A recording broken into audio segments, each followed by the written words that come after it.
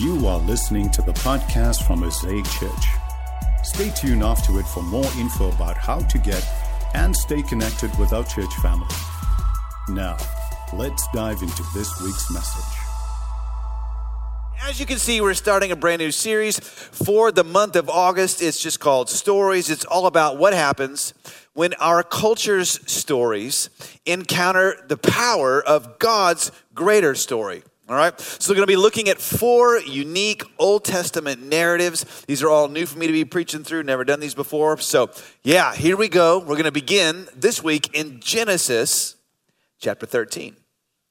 Scripture reading is going to be in front of you. Here we go. So Abram went up from Egypt to the Negev with his wife and everything he had, and Lot went with him. Abram had become very wealthy in livestock and in silver and gold, and from the Negev he went from place to place until he came to Bethel, to the place between Bethel and Ai, where his tent had been earlier and where he had first built an altar. There Abram called on the name of the Lord.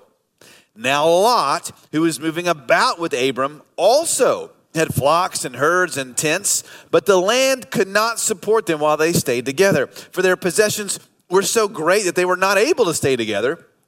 And quarreling arose between Abram's herders and Lot's. The Canaanites and Perizzites were also living in the land at that time.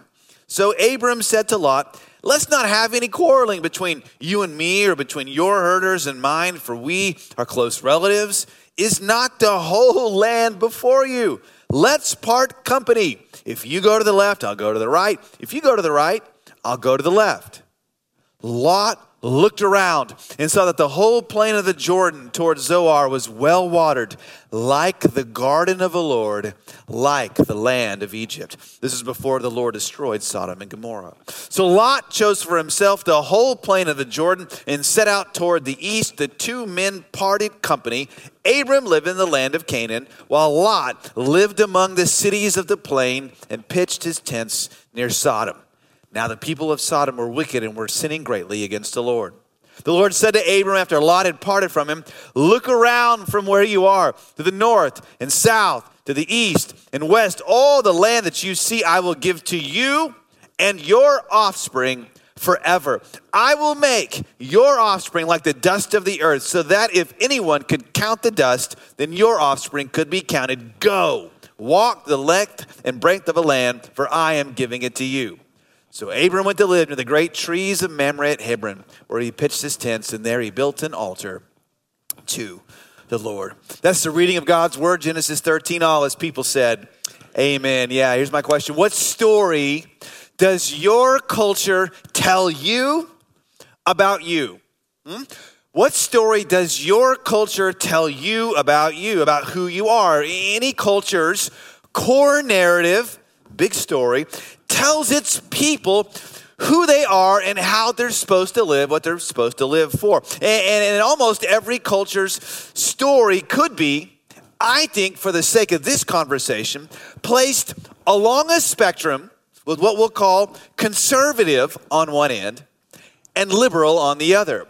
Now, historically speaking, cultures that are more traditional and conservative have over time tended to be much more communitarian and collectivist, in that they give their members a story of sacrifice. That is, they tell their people, hey, your purpose is to make the us great.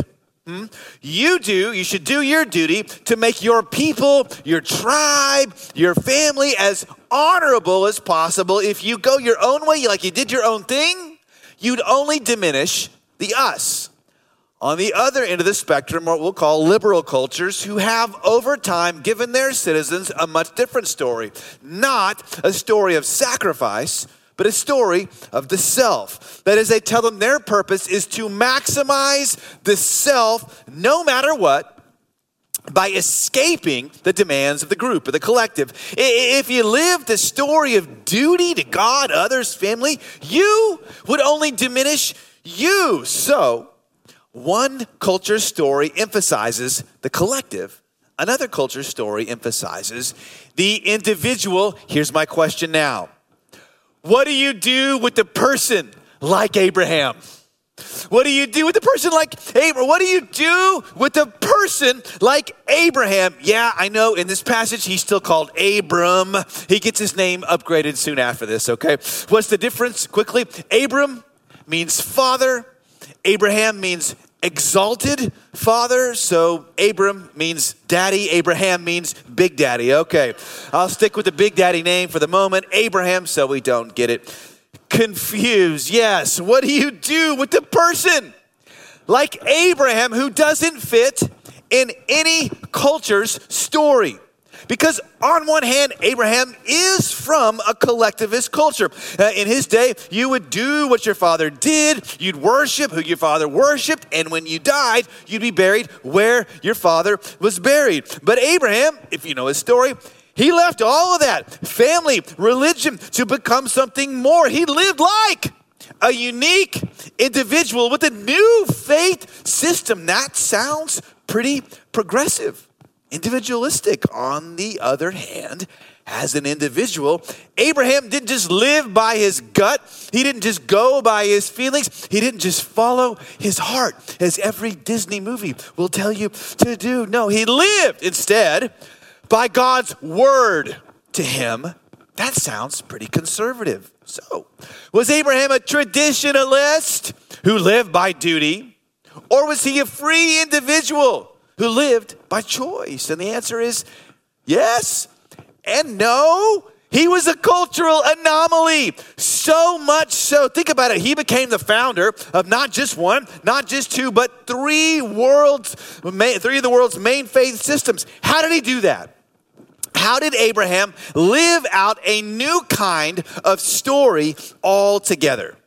I want to try to answer that question by asking and answering three questions of this passage to see how Abraham escaped the trap of every culture story. We have to answer three questions first. The first question is not about him, actually, but about the other character in our story. His name is Lot, Abraham's nephew. So let's ask this first question then. Well, what did Lot think that he saw? What did Lot think that he saw?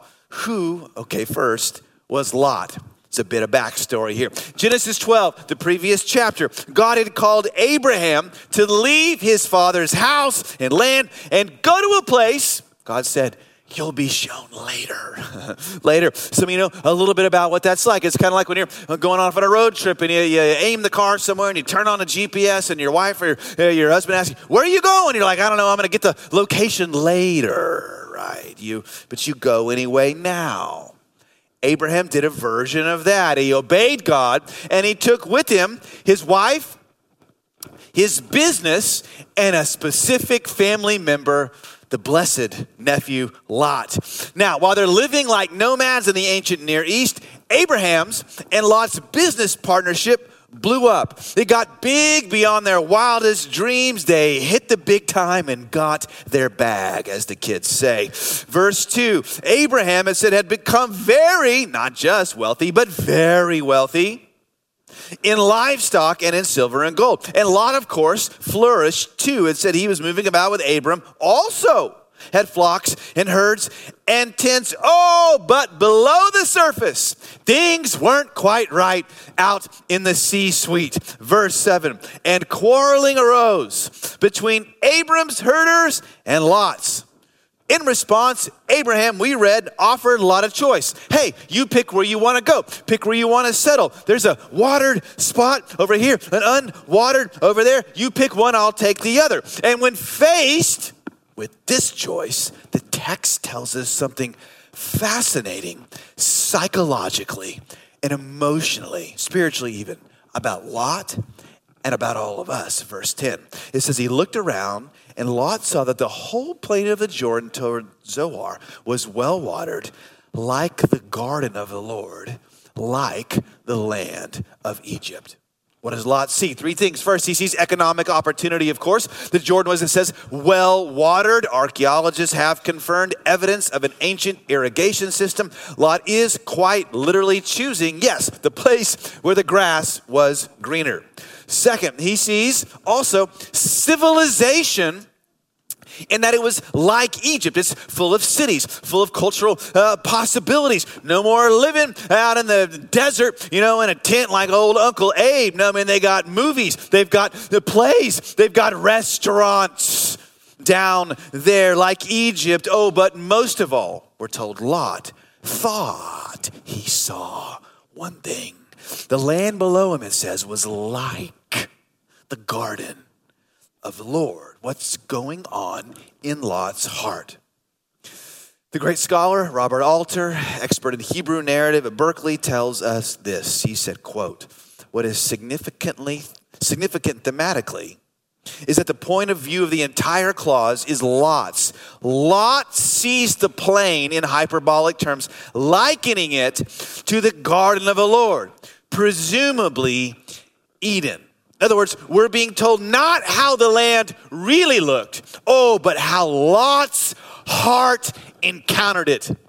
How Lot's heart saw. In other words, when Lot sees the plain below, full of water, full of cities, he doesn't just see opportunity.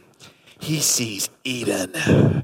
He sees the possibility of paradise regained. When he imagines what life down there is like, he sees a place where all his financial and personal and cultural dreams can come true.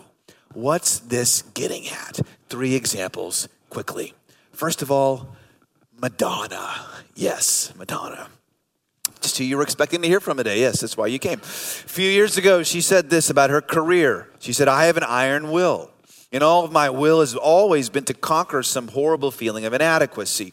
My drive in life is from this horrible fear of being mediocre. And that's always pushing me, because even though I've become somebody, I still have to prove that I'm somebody. My struggle has never ended, and it probably never will. Can you hear it? She's saying pursuing success is like going after the garden of the Lord. Second, and this is a classic illustration, Harold Abrams, the Olympian runner in the Best Picture film Chariots of Fire, noted his struggle with sprinting. He said this, contentment, I'm 24 and never known it. I'm forever in pursuit and I don't even know what it is I'm chasing. I'll raise my eyes and look down that corridor when I run, 4 feet wide, with 10 lonely seconds to justify my existence. But will I? Can you hear it? He's saying chasing winning is like going after the garden of the Lord. And third of all, of course, Jay-Z. Yes. He said, truth is, you don't need some external demon to take control of you to turn you into a raging, money-obsessed sociopath. You only need to let loose the demons you already have inside of you. Money and power don't change you. They just further expose your true self. Yeah, let's put all of this together. What are they saying? They're saying humans, we're a lot like Lot. We're all chasing something that seems like the garden of the Lord to us. And if we're not careful, chasing that thing can ruin us. Now, when Madonna, Harold Abrams, Jay-Z, and the book of Genesis all say the same thing, we might want to start paying attention. When you look at that thing in your life, out into the valley of your future, what do you see? Is it just a great opportunity?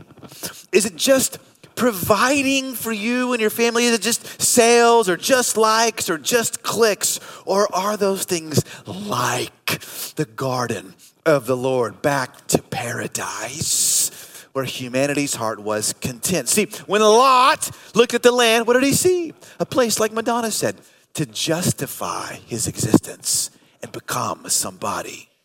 Money wasn't just money to Lot. It was his master.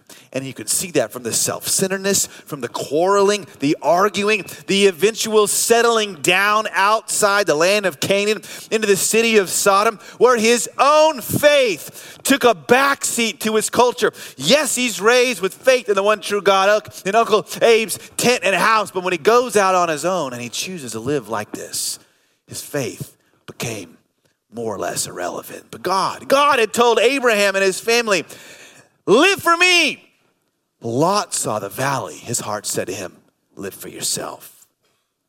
And the reason Lot's heart, let me tell you, fell apart when he got what he wished for is because Lot didn't really want the garden of God. He only wanted something like the garden of the gods of God. In other words, what he really wanted was the garden without God. Second question, that's what Lot saw. Well, okay, if that's what Lot thought he saw, well, second question, what did Abraham see? What did Abraham, in fact, see? Lot saw this one thing, Abraham didn't. This is the contrast we're being shown here. What did Abraham see? Well, to get to that, let's look at the position Abraham finds himself in here. He is faced immediately with three choices. First, should he, A, be loyal to his family? Like, in other words, is Abraham going to live by a collectivist standard? Be loyal to his family, do his duty? Or second, is he more of an individualist? B, should he be loyal to his career like most Americans? Put work first, making money first, is his business first? Or C, should he be loyal to the call of God who had told him to stay in this land? In the end, as we'll see, Abraham got all three by putting the call of God first.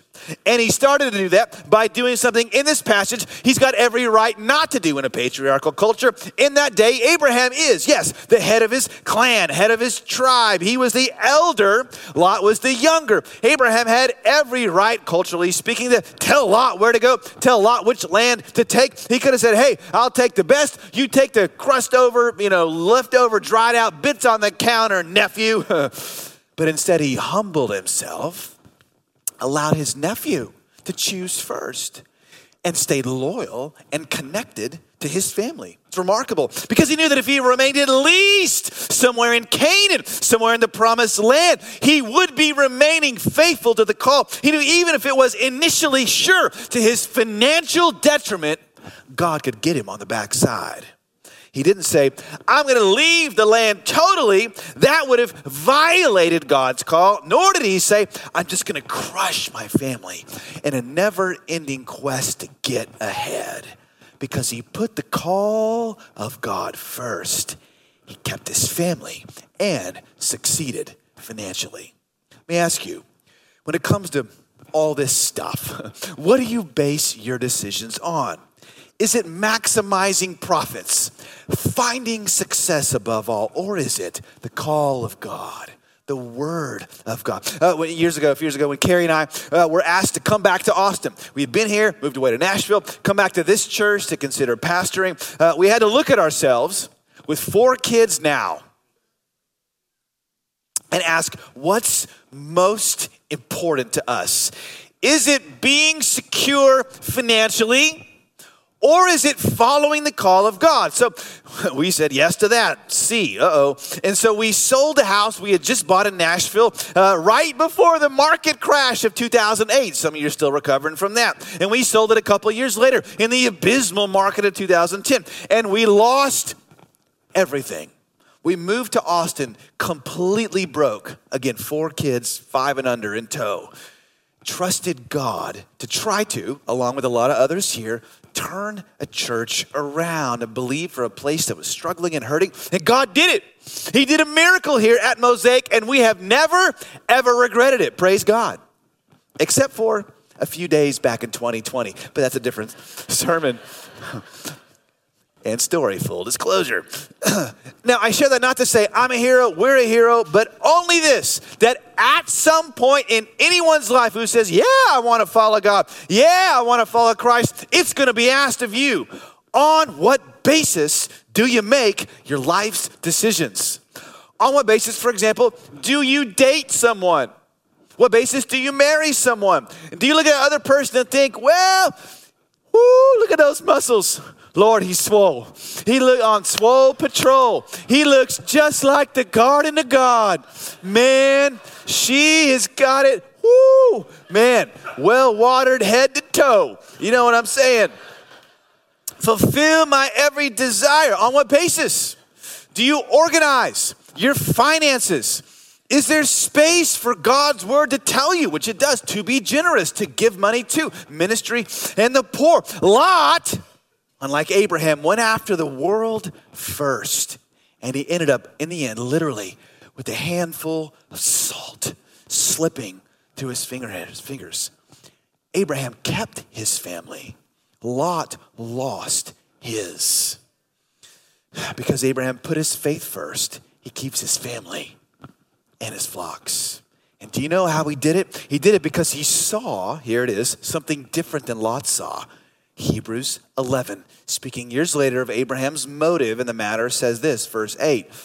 Here's why he did it. By faith, Abraham, when he was called to go to a place he would later receive as his inheritance, he obeyed and went, even though he did not know where he was going. By faith, he made his home in the promised land like a stranger in a foreign country. He lived in tents, as did Isaac and Jacob, who were heirs with him of the same promise. Here's how he did it.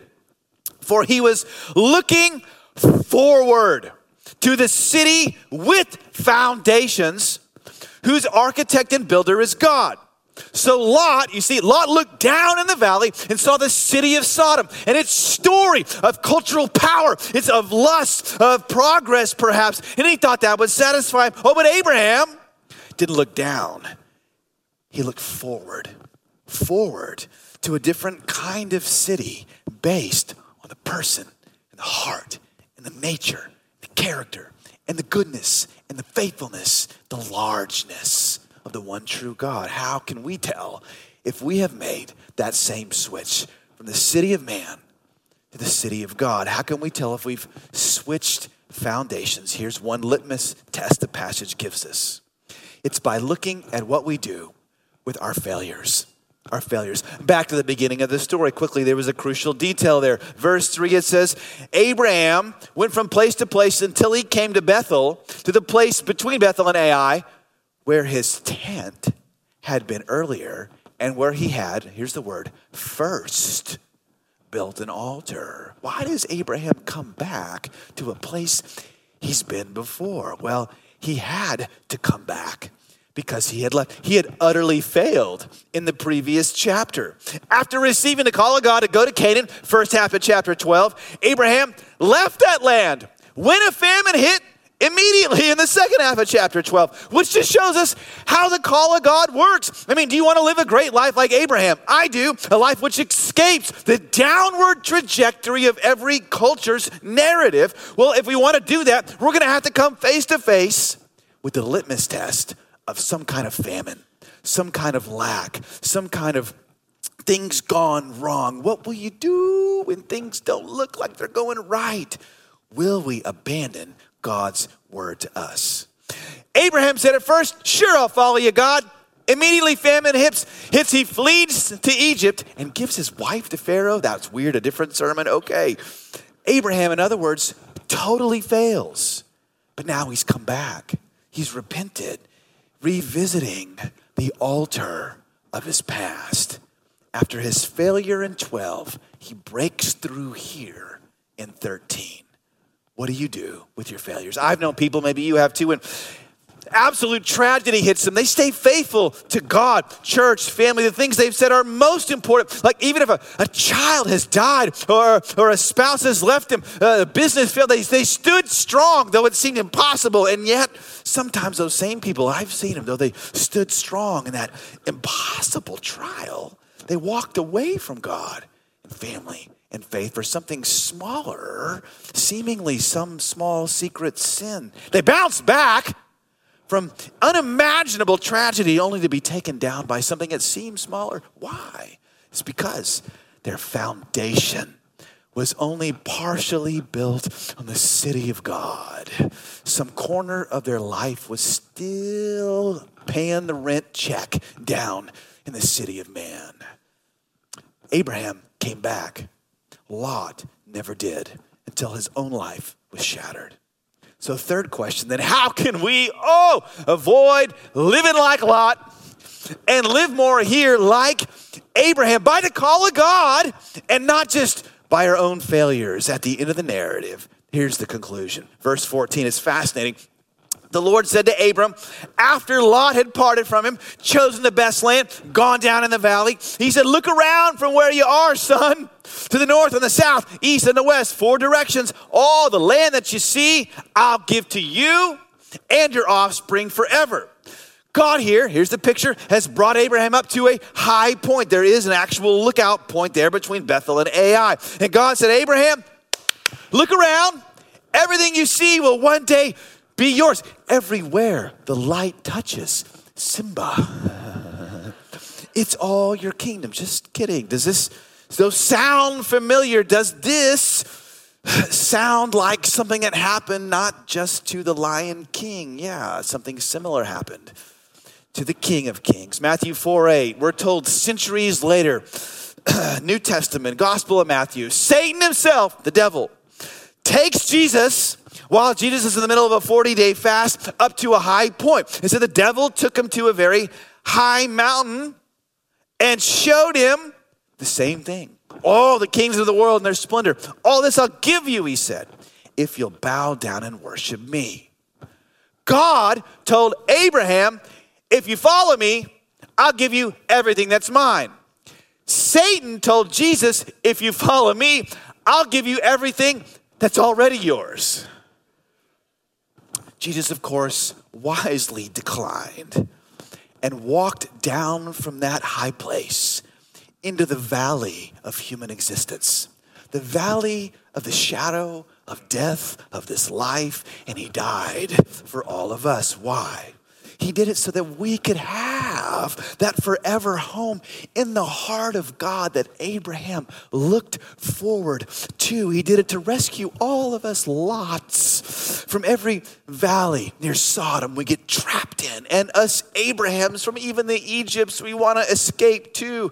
Jesus, the one with the highest place in heaven, and took the lowest place in this earth, the one who will refashion this world into a new earth, a paradise reimagined. Revelation says this time it won't just be a garden, it'll be like a garden city, paradise, civilization, intertwined. In other words, everything Lot wanted without God, Jesus says you will have one day forever if you'll trust in me. And I'll give you my spirit and my people now to give you a bit of a foretaste. Jesus did all of this because he loves you. Because he just loves you. And he loves us. He loves people. And hear me, it's when affection for him overwhelms and overtakes you. Now you can say no to whatever culture's story tries to trap you today. Can you see him standing in a high place, then going down into the low place to give you and me a forever place with him? Last stop, Puritan preacher Thomas Chalmers said this. He said, it is seldom that any of our bad habits or flaws disappear by a mere process of natural extinction. At least it is very seldom that this is done by the instrumentality of reasoning or by the force of mental determination. But what cannot be destroyed may be dispossessed, and one taste may be made to give way to another and to lose its power entirely as the reigning affection of the mind. The boy who ceases at length to be a slave to his appetite does so because a more mature taste has brought it into subordination. The young man may cease to idolize sensual pleasure, but it's because the idol of wealth has gotten the ascendancy. So the love of money can cast out the love of sloth. However, even the love of money can cease to have mastery over the heart if it's drawn to the world of ideology and politics. And he's now lorded over by a love of power and moral superiority. But there is not one of these transformations in which the heart is left without an object. The heart's desire for an ultimate object may be conquered, but its desire to have some object is unconquerable. The only way to dispossess the heart of an old affection is through the expulsive power of a new one. My prayer for us is that maybe even in this moment, that expulsive power of affection for Christ would enable us to come free, as the proverb put it, from the fowler's snare of whatever trap you may find yourself in today. Lord, would you come now in this moment and meet us? I thank you for every heart, every life, every soul that's here. Lord, would you empower us, and even as a church, to escape the traps of stories cultures want to put on us and imprison us in. The story that we only live for ourselves, we can be whatever we want to be, that we can just live for ourselves endlessly, or the stories of your duty to a false thing, a false idol from a culture or family. We need help with this. We can live more like Abraham by seeing what you've done for us. Saying no to all of that because you said yes to your Father and to us. We love you today. Would your loving, expulsive power come in, flood our hearts, meet us here in a fresh way today, this week. In Jesus' name, I pray these things. Amen. Thanks for listening. For more info about how to get and stay connected to Mosaic Church, please visit us online at www.mosaicchurchaustin.com or download our app from your app store.